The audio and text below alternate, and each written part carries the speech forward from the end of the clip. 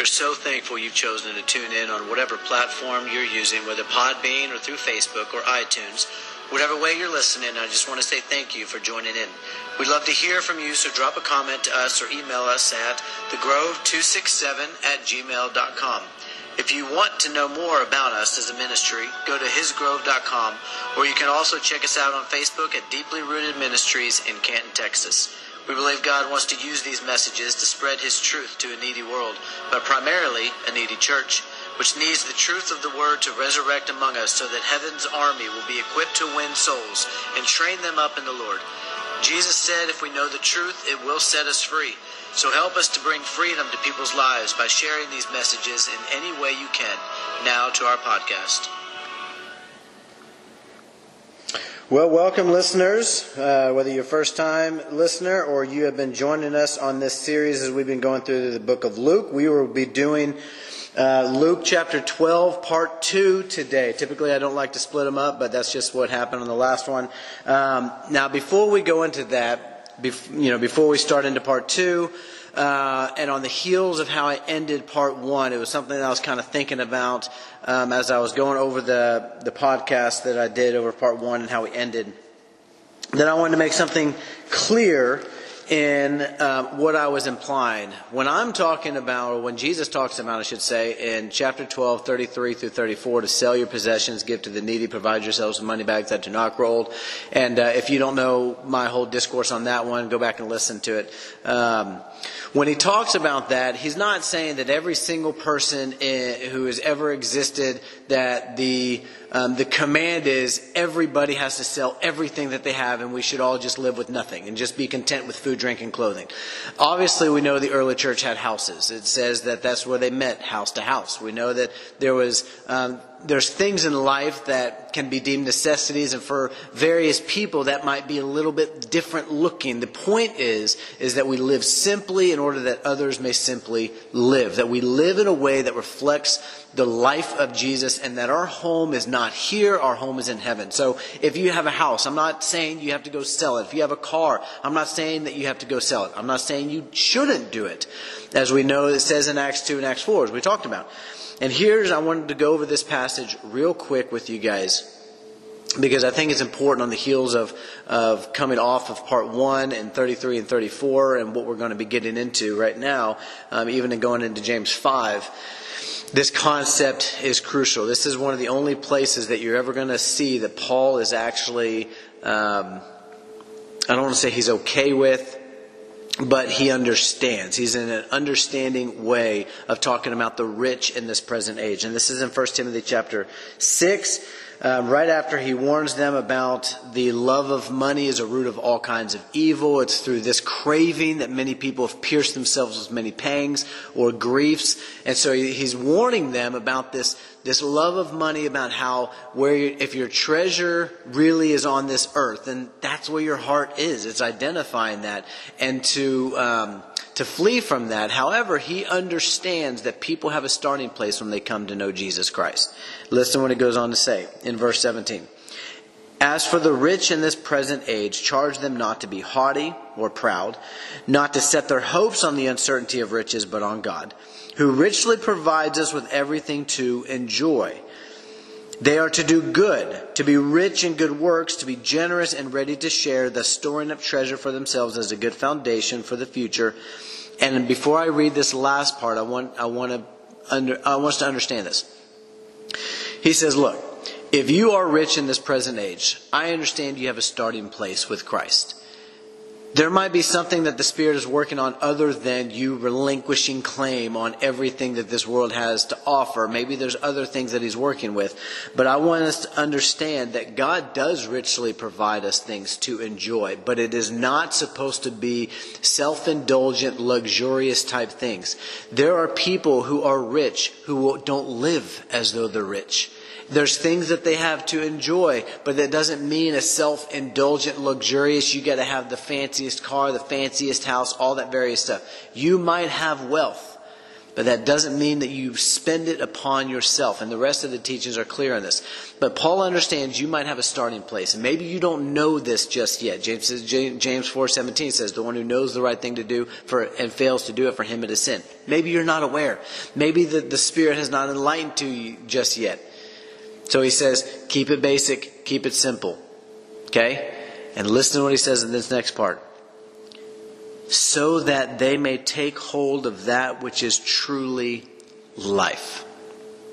The premise that he's getting at here is that there might be people who in their starting place, maybe they're infants in Christ because they're still of the flesh, as 1 Corinthians chapter 3 says, 1-3. Maybe you're still just an infant. Maybe you're just a baby Christian. Maybe you're just still self-indulgent and you just don't know any better just yet. He's telling you, look, grow up. But he's trying to do it in a very nice term. And take hold of that which is truly life. Because this world and the things that we can store up for ourselves in it are not. And so Paul, in an understanding way, and I think in a very gentle way, he's trying to tell people, guys, this is not really what life is about. I need you to mature in the faith and begin cultivating an imagery of Christ in your life so that others will see that ambassador that you're supposed to be to represent him. So hopefully that made sense. I know probably some of you guys, if you're just now listening to it, you're probably thinking like, oh, okay, why did you go into all that? Go listen to part 1. You'll probably understand. Going into this, we're going to try to finish this up and get done with this in part 2. Verse 35. All right. Let me actually just read 34 to go into this because it's linked together. It says, for where your treasure is, there your heart will be also. If you're storing up treasures on this life, or in this life, in this world, and you're self-indulgent, you're living in luxury, then I'm just going to tell you that's where your heart really is. If your heart was really in heaven, then you wouldn't care what you have in this life. And if you didn't care what you had in this life, then you'd be willing to give more instead of spend more upon yourself. It's kind of like, I've used the analogy many times before when it comes to riches, about how many people like to try to throw in there, well, it's that I don't trust in those riches. That's not where my hope is, and I'm not trusting in them. I once knew this girl in high school that her and this guy would date for a month and then they'd break up for a week, and then they'd date for a month and they'd break up for a week. And if you spend any time in an American high school, you know exactly the type of people that I'm talking about. And so anyways, this was like the 8th time they had broken up, and she happened to be good friends with me and another friend of mine. And so she came to us and she was just like, I don't know what to do. He cheated on me, and I love this guy, and as much as you can know what love is in high school. And she just didn't know what to do, and she just was hurt and she was in pain. And so we just listened to her, and anyways, come to find out, the guy came back to her and was just like, hey, no, I'm sorry. I'm sorry. It didn't mean anything. I didn't want to do it. It's just, she didn't mean anything to me, and I'm sorry. And she asked him this question, and I think is a legitimate question that we should be asking in this. If the girl didn't mean anything to you, then why did you do it? If it didn't mean anything, then why did you cheat on me? Why did you hurt me?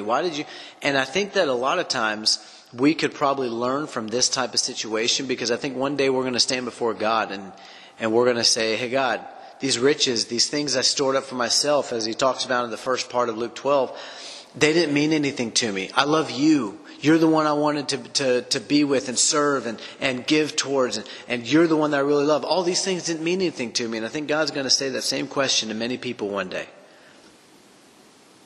Then why did you have it?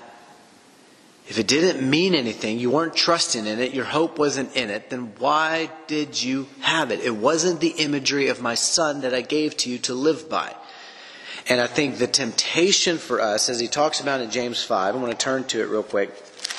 The temptation is the same thing that James gives to us. He says in chapter 5, verse 1, come now, you rich, weep and howl for the miseries that are coming upon you. It wasn't because you were rich, it was because you spent it upon yourself and not for the glory of God. He says this, your riches have rotted and your garments are moth-eaten. Your gold and silver are corroded, and their corrosion will be evidence against you, and you have and eat your flesh like fire. You have laid up treasure in the last days. He says, you've laid up treasure for yourself in these last days.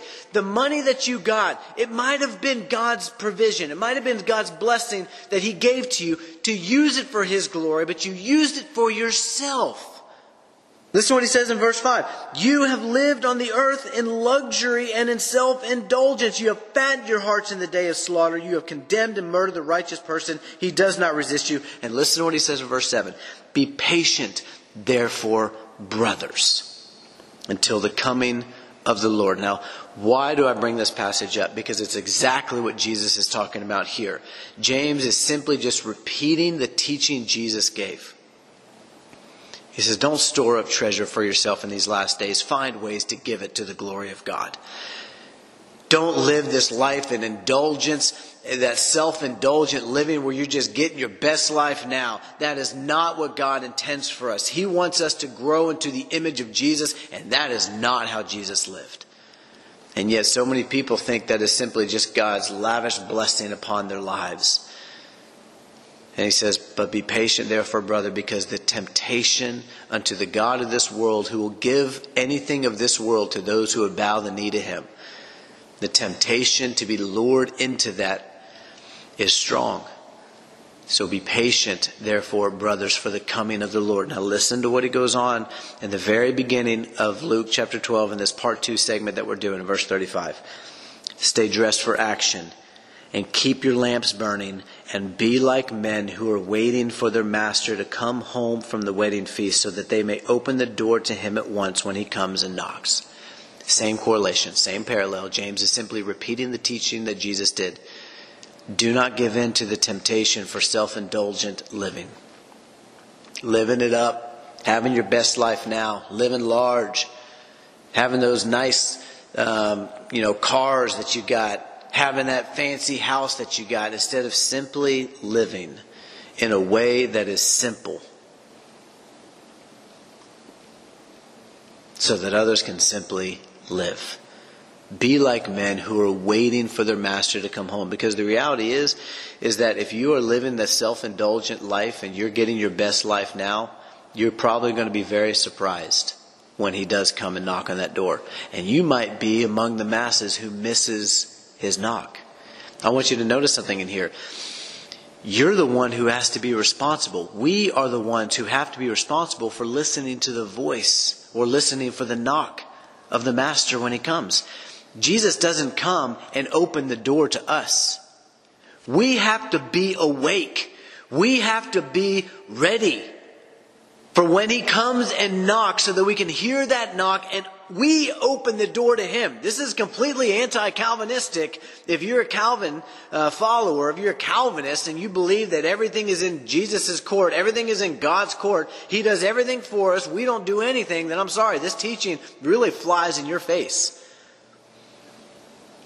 This is a teaching that says we have to be ready. We have to be awake. As the King James puts it, we have to have our loins girded, ready for him to come. And it's in correlation, just as it was with James, with how you live this life. Do you live it in self-indulgence or self-sacrifice?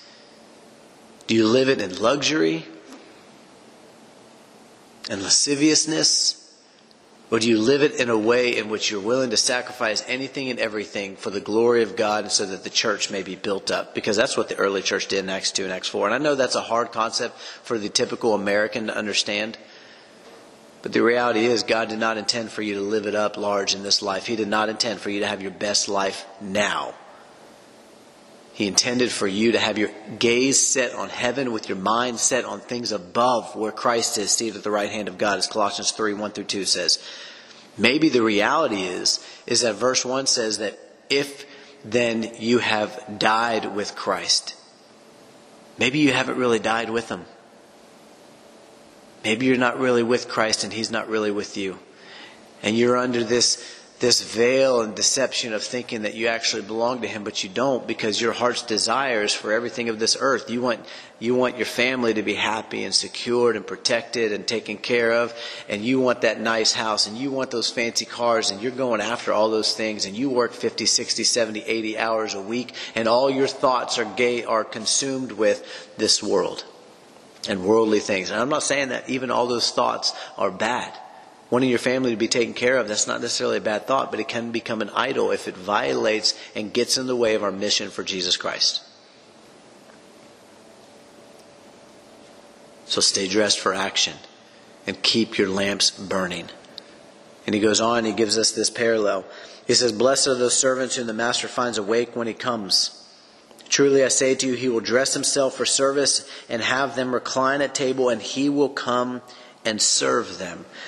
Now, I want you to understand this concept, because Jesus himself says that when the master comes and he finds you awake, it says that he himself is going to come, he's going to dress himself for service and have them recline at table with him, with the master, and will come and will serve them. And it makes me think of Revelation 21 in verse 4 when it says that there's going to come a time in the end of all things when he's going to wipe away every tear. Death will be no more. Mourning will be no more. Pain, the former things, they've all passed. And I get that mental imagery of Jesus coming, and we've endured till the end. As Hebrews 10:36 says, you have need of endurance so that after you've done the will of God, you'll receive what is promised. And he talks about that concept of endurance, and this life is supposed to be hard. It's a narrow path, and few are going to walk it, and its way is hard. And we endure till the end. And we might have our bruises and our battle scars, and we might be nicked up, but we get to the end and we fall on our knees before Him. And we're just exhausted, as Paul talks about in 2 Timothy 4:7-8, when he says that I've been poured out as a drink offering. I've finished this race. I kept the faith. I fought the good fight. Henceforth there is laid for me the crown of righteousness that God will award to all those who have loved His appearing. And we look up, and we see the eyes of Jesus, and we're just exhausted because we've given everything in this life. And He wipes away the tears, and He begins to wipe the blood away, and He begins to treat the wounds. And I just love the imagery of what it is, and He just simply lifts up our chin and He says, "Well done, my good and faithful servant. Enter into the joy of your master." I don't believe that we get into heaven and Jesus is going to serve us as if we are the object of worship. Jesus is an object of worship. He is worthy as the Lamb that was slain to receive honor and glory and power. But I do believe that one day we stand before Him and He's going to take care of us. And I think that's what this parallel is saying. Look at what he says later on in Luke in chapter 17, 7-10. He says, "Will any one of you who has a servant plowing or keeping sheep say to him when he has come in from the field, 'Come at once and recline at table'? Will he not rather say to him," listen to this, because this is our responsibility in this salvation that we've been given, "Prepare supper for me, and dress properly, and serve me." Notice he said, stay dressed for action. Keep your lamps burning. Be like men who are waiting for the master to come home. He says, you have a job to do. Do what I've asked you to do. Keep the sheep. Plow. Whatever it is I've called you to do. Go out there and do it for the glory of God. Prepare supper for me. Dress properly and serve me while I eat and drink. And afterward, you will eat and drink. Does he thank the servant because he did what was commanded? So you also, when you have done all that you were commanded, say, "We are unworthy servants. We have only done what was our duty." He says, you don't get to feel the reward in the end until the end. First, you must do what I've asked you to do until the end. Then I myself will come and recline at table with you, and I will serve you and bandage you up and say, "Well done, my good and faithful servant. Come on in." It's a beautiful picture that he's trying to paint here. But what goes oftentimes unnoticed is our responsibility in that picture. Listen what he says in Romans chapter 8, starting in verse 14. Actually, I'll just start in verse 15 when he talks about we have the unbelievable privilege that if you're a Jew and you're listening to this, let me just tell you, you have never had this privilege ever. Because you've never had Christ before the new covenant came in. And until you gave your life to Christ, you never had the unbelievable privilege that only the church of Jesus Christ has. And that is to call God Abba, Father. That is a term that is reserved for the church. An intimate term to be able to use to call God as not just a father, but Abba, Father. And he says this in verse 14. In 15. For you did not receive the spirit of slavery to fall back into fear, talking about the law, but you have received the spirit of adoption as sons, by whom we cry, Abba, Father. The Spirit himself bears witness with our spirit that we are children of God, and if children and heirs, heirs of God, and fellow heirs with Christ. And I want you to notice something real quick, because Paul includes himself in this. He's talking about true children of God, true sons of God, and he includes himself in this responsibility. Provided we suffer with him in order that we may also be glorified with him. He says, you have a job to do. You want to be glorified in the end, then you must suffer with him in this life. It will be difficult, but he will be with you every step of the way as you are with him. And Paul says, we must suffer in this life for the glory of God in order to be glorified with Christ in the end. I'm just reading scripture. That's all I'm doing. You can say I'm misunderstanding it. You can say I'm taking context out of it. But I would say you're the one who's twisting things if you don't see that. Or maybe things have been twisted for you and you've fallen into this wrong doctrine that's heretical and goes against and violates the Word of God. The reality is we have responsibility. Romans 8:15 through 17 makes that very clear. As well as Matthew 10:22 and Hebrews 10:36 and Hebrews 6:4 through 6. You can see littered all throughout Scripture, we have a responsibility within this salvation to remain in the position of Jesus Christ firm until the end. That is what secures our salvation. Even as 2 Peter 1:5 talks on, where it says that we are guarded by God's power through faith for our salvation ready to be revealed. It is our faith in Jesus Christ, in the lordship of who he is and who he said he was and who he says he is and who he is in our life. It is that proclamation that the gates of hell will not stand against. And when we come into this grace, right, by which we stand through faith, we come into that position, he comes into us. As Romans 8:9 talks on, the Spirit of Christ, right? Anyone who does not have the Spirit of Christ does not belong to him. If you don't have the Spirit of Christ, you are not his. Okay? It's a very clear teaching. You might think that the Jews are still God's people. Let me just tell you, if they do not have the Spirit of Christ, they are not God's people. You can go side with Israel all you want to, and all you're doing is just being a noisy gong or a clanging cymbal unto God. Because he's not looking at Israel saying, that's my people. If you don't have the Spirit of Christ, you do not belong to God. But once you belong to him through Jesus Christ, Jesus comes and lives in you, as John 15 talks about when he says, I and you and me. And it is that harmonious relationship that we must preserve until the end. And the way we do it is not by having enough good works or not by not having enough bad works. It is by having faith in Jesus Christ and the person of Jesus Christ as the Lord over our life. And the works that we supplement to that faith keep that faith strong and keep us from being ineffective and unfruitful in the knowledge of the Son of God, as 2 Peter 1 says. Now that wasn't going to be a little bunny trail that I was going to take, but I took it. So there it is. So he goes on, and we're going to talk about this concept even just a little bit. He says in verse 38, if he comes in the second watch or in the third and finds them awake, blessed are those servants. But know this, that if the master of the house had known at what hour the thief was coming, he would not have left his house to be broken into. You also, as he's talking about in verse 22 to his disciples, you also must be ready, for the Son of Man is coming at an hour that you do not expect. He's warning them. He's telling them, look guys, it is not enough for you to have just come into me and me to come into you. That is a position that you must hold until the end. Listen to what he says in 2 Peter chapter 3, starting in verse 8. And hopefully you guys are staying with me on this, because this is probably one of the more important teachings that you will ever receive if you are not aware of all of this. Okay, 2 Peter chapter 3, verse 8. But do not overlook this one fact, beloved. I want you to understand something very carefully. The only time that the word beloved is used outside the context of the church is towards the Jews, of that they were God's beloved under the old covenant. Does he still love them? Absolutely. Just as he loves anybody else. And are they still allowed to come in? Yes, but only as through Jesus Christ. They will not come in through Moses. They will not come in through their own ancestry. They will not come in through their own lineage. The Jews are no longer God's people, but that doesn't mean that he doesn't love them.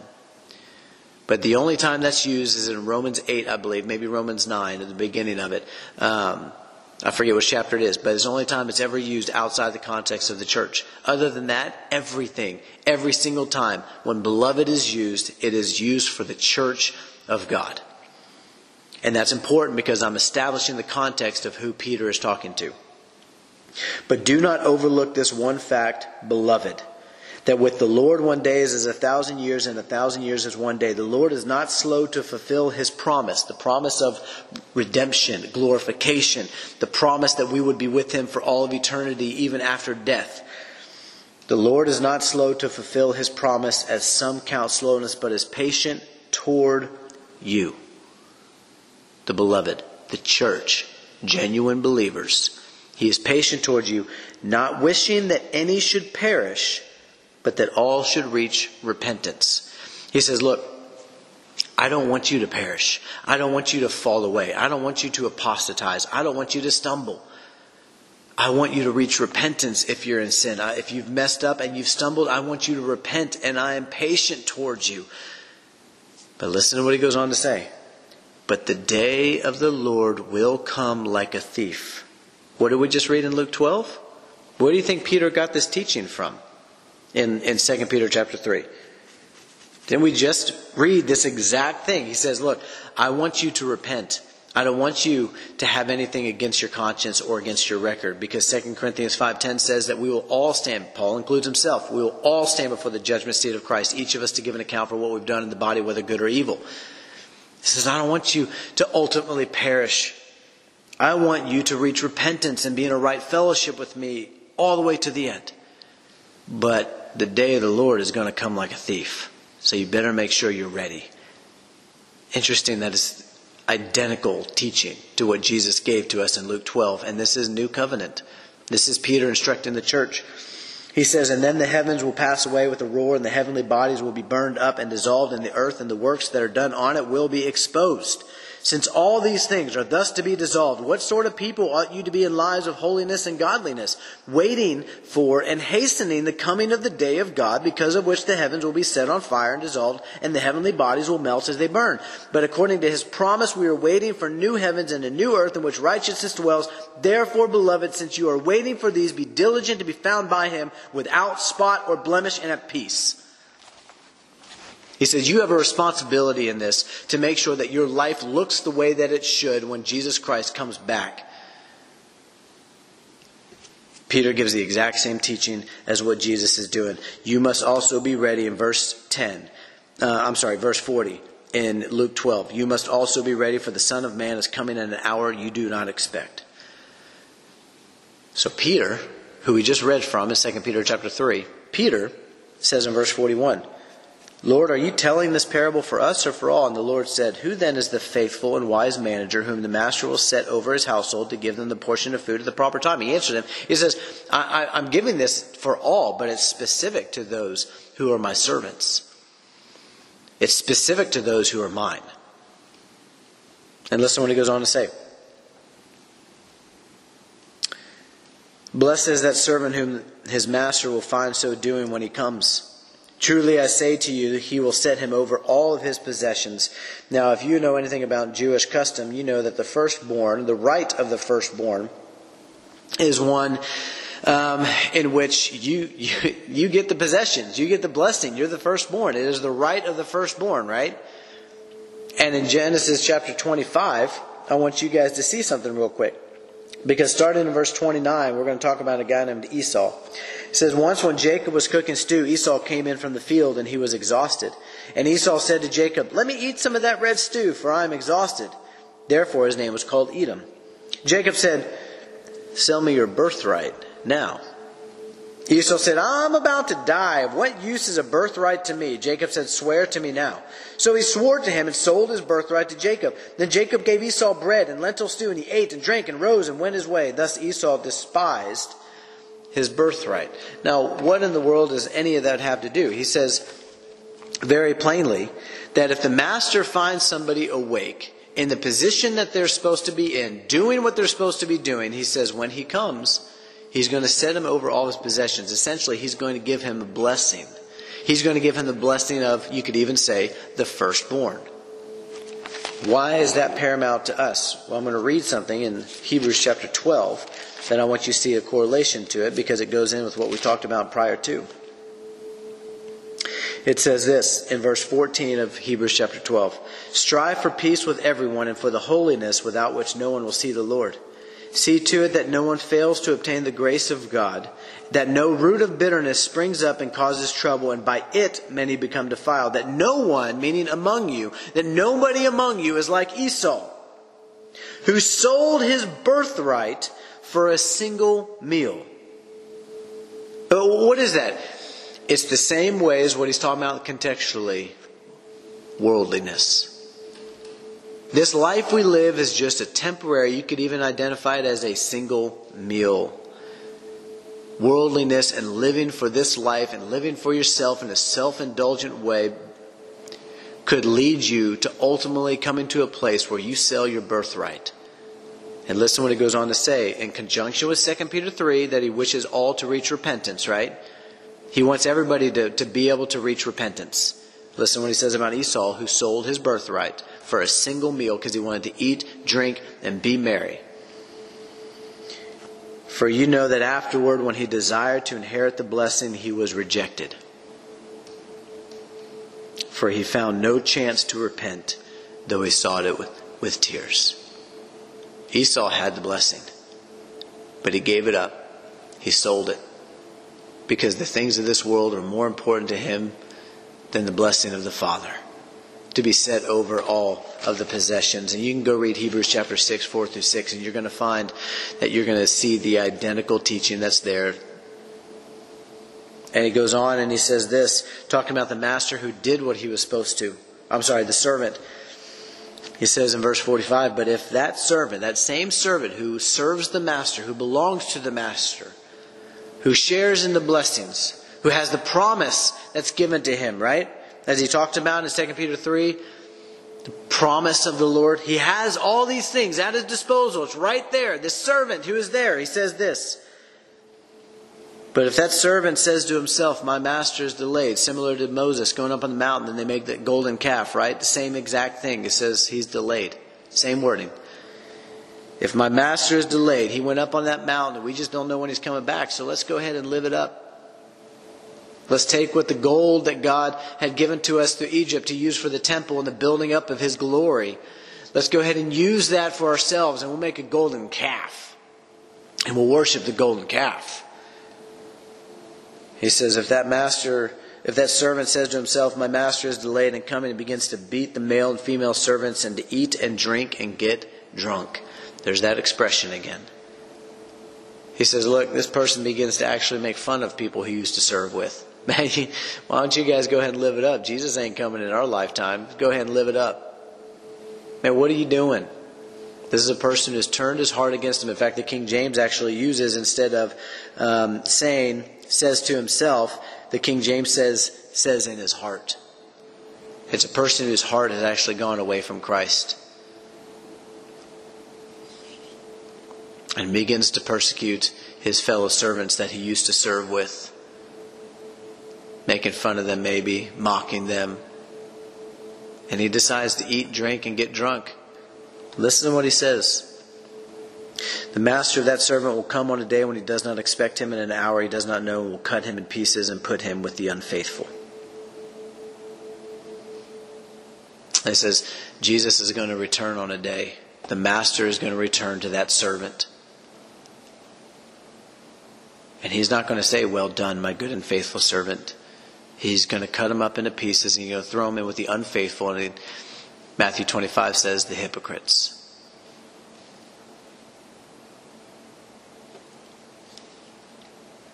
And that servant who knew his master's will but did not get ready or act according to his will receive a severe beating. Now we're going into a different servant who's still serving the master, but he just didn't do what he knew he was supposed to in full. James 4:17 says, the one who knows the right thing to do and fails to do it, for him it is sin.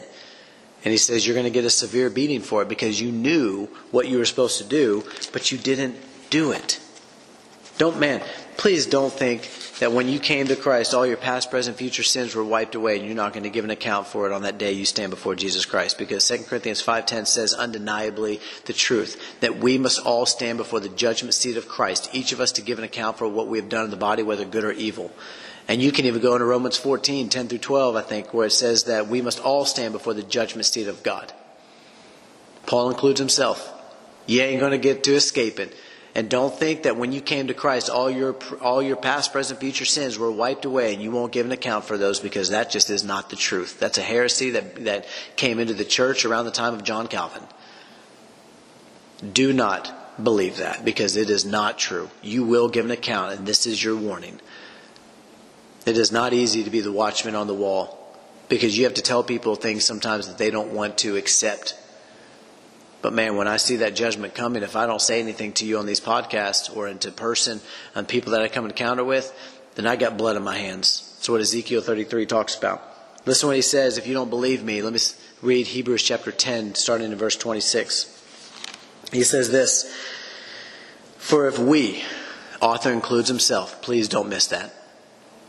The author, writing to the church, includes himself and them in this same warning, in which he just talked about, Jesus did, where he says that you will receive a severe beating if you do what you know you shouldn't, or if you refrain from doing what you know you should. The sins of omission or commission, they're all sins. He says this, for if we go on sinning deliberately after receiving the knowledge of the truth, there no longer remains a sacrifice for sins, but a fearful expectation of judgment and a fury of fire that will consume the adversaries. You want further proof that he's talking to believers? Listen to what he says in verse 29. How much worse punishment do you think will be deserved by the one who has trampled underfoot the Son of God, has profaned the blood of the covenant by which he was sanctified? You can't get around it. There's no way to say that Hebrews chapter 26 through 31 is referencing an unbeliever. There's no way. The only way that you can even attempt to do it is to twist and manipulate and massage the text in order to justify what you want it to say. This is referencing a believer. And if this is referencing a believer, undoubtedly, then that means that there's things in our doctrine that oftentimes in the American church that we're going to have to wrestle with. And because many people don't like to face the truth that they have a responsibility in their salvation, we like to just sweep it under the rug. The only person who has been sanctified by the blood of the covenant is a believer. The only person who can write Scripture is a believer when he says we. And the only person who God says in this context that he's going to judge is his people. Listen what he goes on to say. By which he was sanctified and has outraged the Spirit of grace. For we know him who said, vengeance is mine, I will repay. And again, the Lord will judge his people. It's a fearful thing to fall or to stumble in the hands of the living God. Hebrews 10:26 through 31, I don't believe is an apostasy passage. I believe it's a judgment passage. You will give an account before God, before Christ, of your sins when you did them intentionally.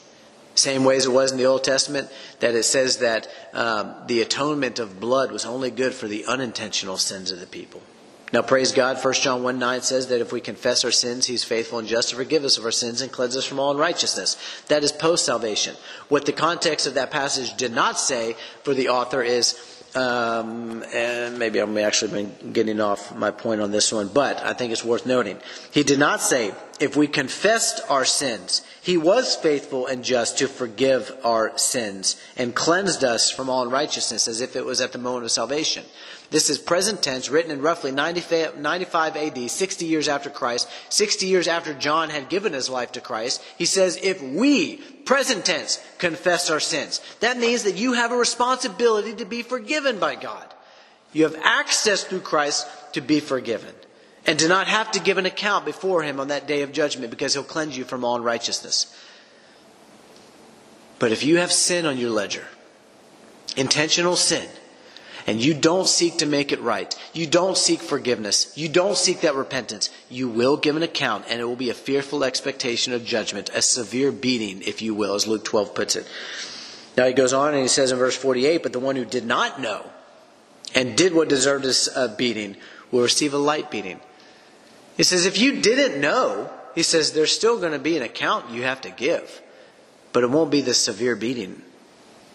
What that looks like, don't ask me. I don't know. I don't know what that's going to look like. All I know is that I don't want to face it. I don't want to stand before the one whom my soul loves and have to say, yeah, I thought that this was more important than you. I thought that I was more important than you. So I lived how I wanted to, and I didn't quite live to the full. I drew a line where I was like, I'll go up to this point. Well, what happened to Ananias and Sapphira whenever they drew a line? And they said, no, we'll give up to this point, but we don't want to give anything more. Let me remind you, that was Acts chapter 5, and that was New Covenant, in which the Spirit struck Ananias and Sapphira down dead. Why he doesn't do it to many other people, I don't know. In an instant, maybe he does it with the slow thing of a sickness, or I don't know.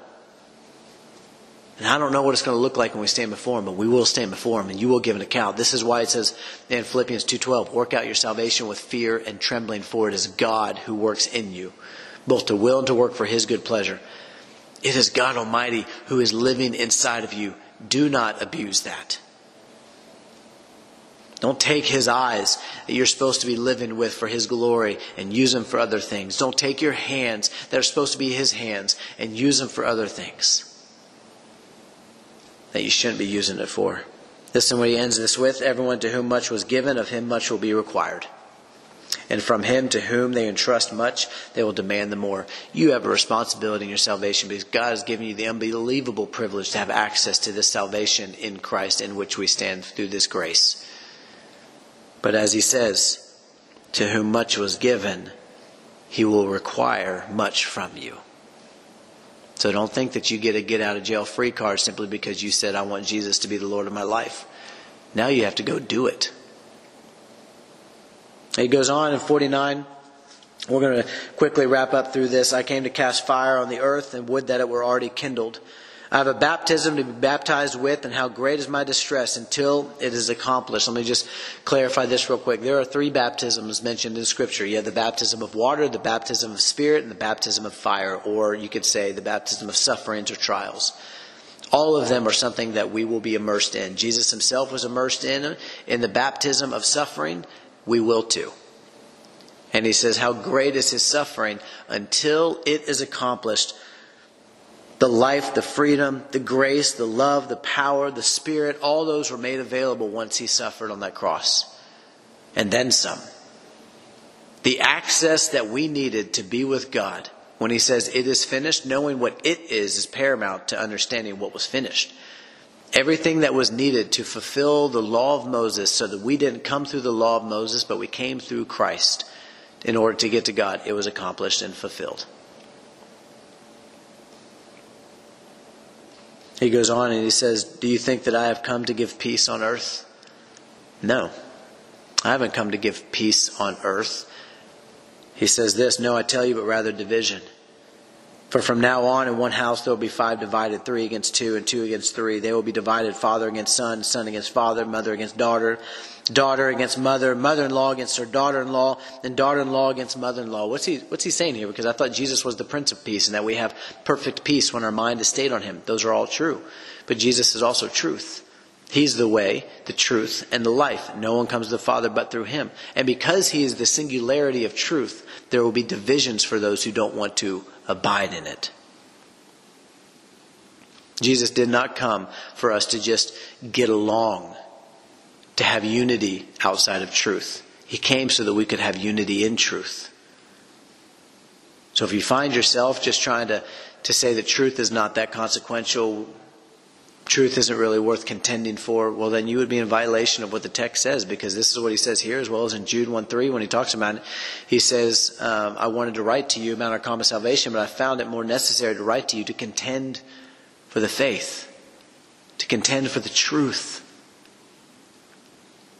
That means to actually prepare yourself for battle when he says contend. Agonizomai is the Greek word, and it will be an agonizing thing. It'll be hard. When you stand for truth, there will be divisions in your life that you will have to be willing to count that cost. And it even will probably come from your own earthly family. He also said to the crowds, so now he's talking specifically to the crowds, not to the disciples or directly to Peter. When you see a cloud rising in the west, you say at once a shower is coming, and so it happens. And when you see the south wind blowing, you say there will be a scorching heat, and it happens. You hypocrites! You know how to interpret the appearance of earth and sky, but why do you not know how to interpret the present time? Let me just say, there's a lot of hypocrites in the church today. If what Jesus is stating here, and he's calling people hypocrites, there's a lot of hypocrites in the church today who are temporally minded, and so much so that they know so much about the things of this world. They can look at the skies and they can tell all kinds of stuff about what's going to happen. They can see signs of what takes place on this earth, and they can see that various things are about to happen. And so many Christians today, I would say, even know everything about this world and nothing about God's. They'll be the clueless ones when the signs of the age begin to take place.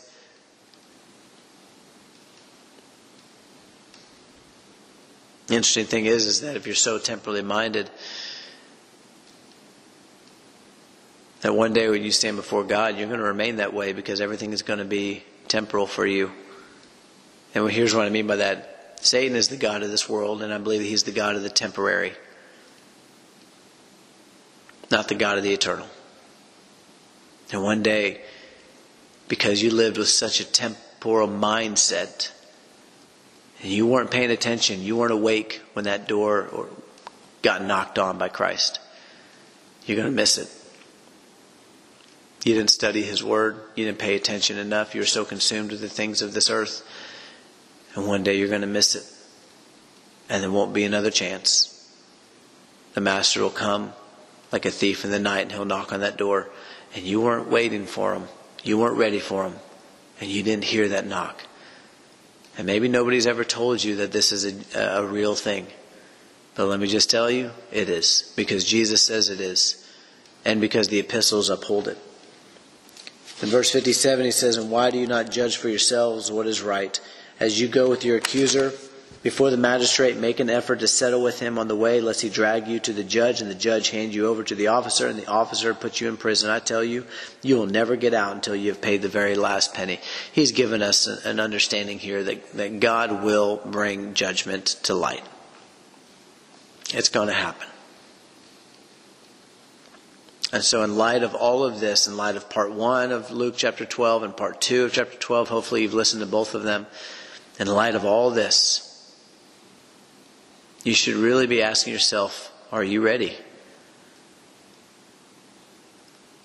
Don't try to deceive yourself. Don't try to manipulate or massage it into something that it's not. Just ask yourself, are you listening with ears to hear what the Spirit says to the churches?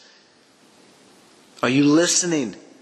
Are you awake? Are you keeping your lamps burning? Are you having your loins girded or staying dressed for action? Even in Revelation 16:17, Jesus talks about it like this. Or he says this, behold, I am coming like a thief.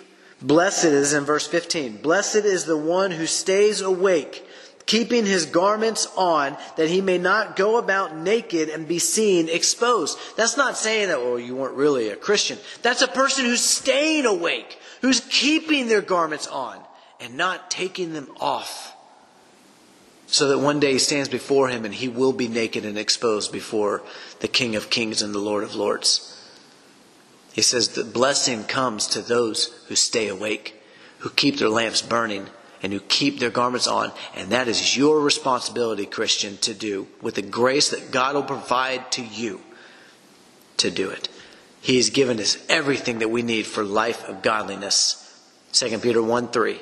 His divine nature has given us everything that we need for life of godliness. We have no excuse. It has all been given to us. The grace of heaven has been supplied to our account, not as an unmerited favor, but as the enabling power of heaven to achieve that which was formerly impossible in us, and that is to live the Christ-like life. He has given it to us in Christ.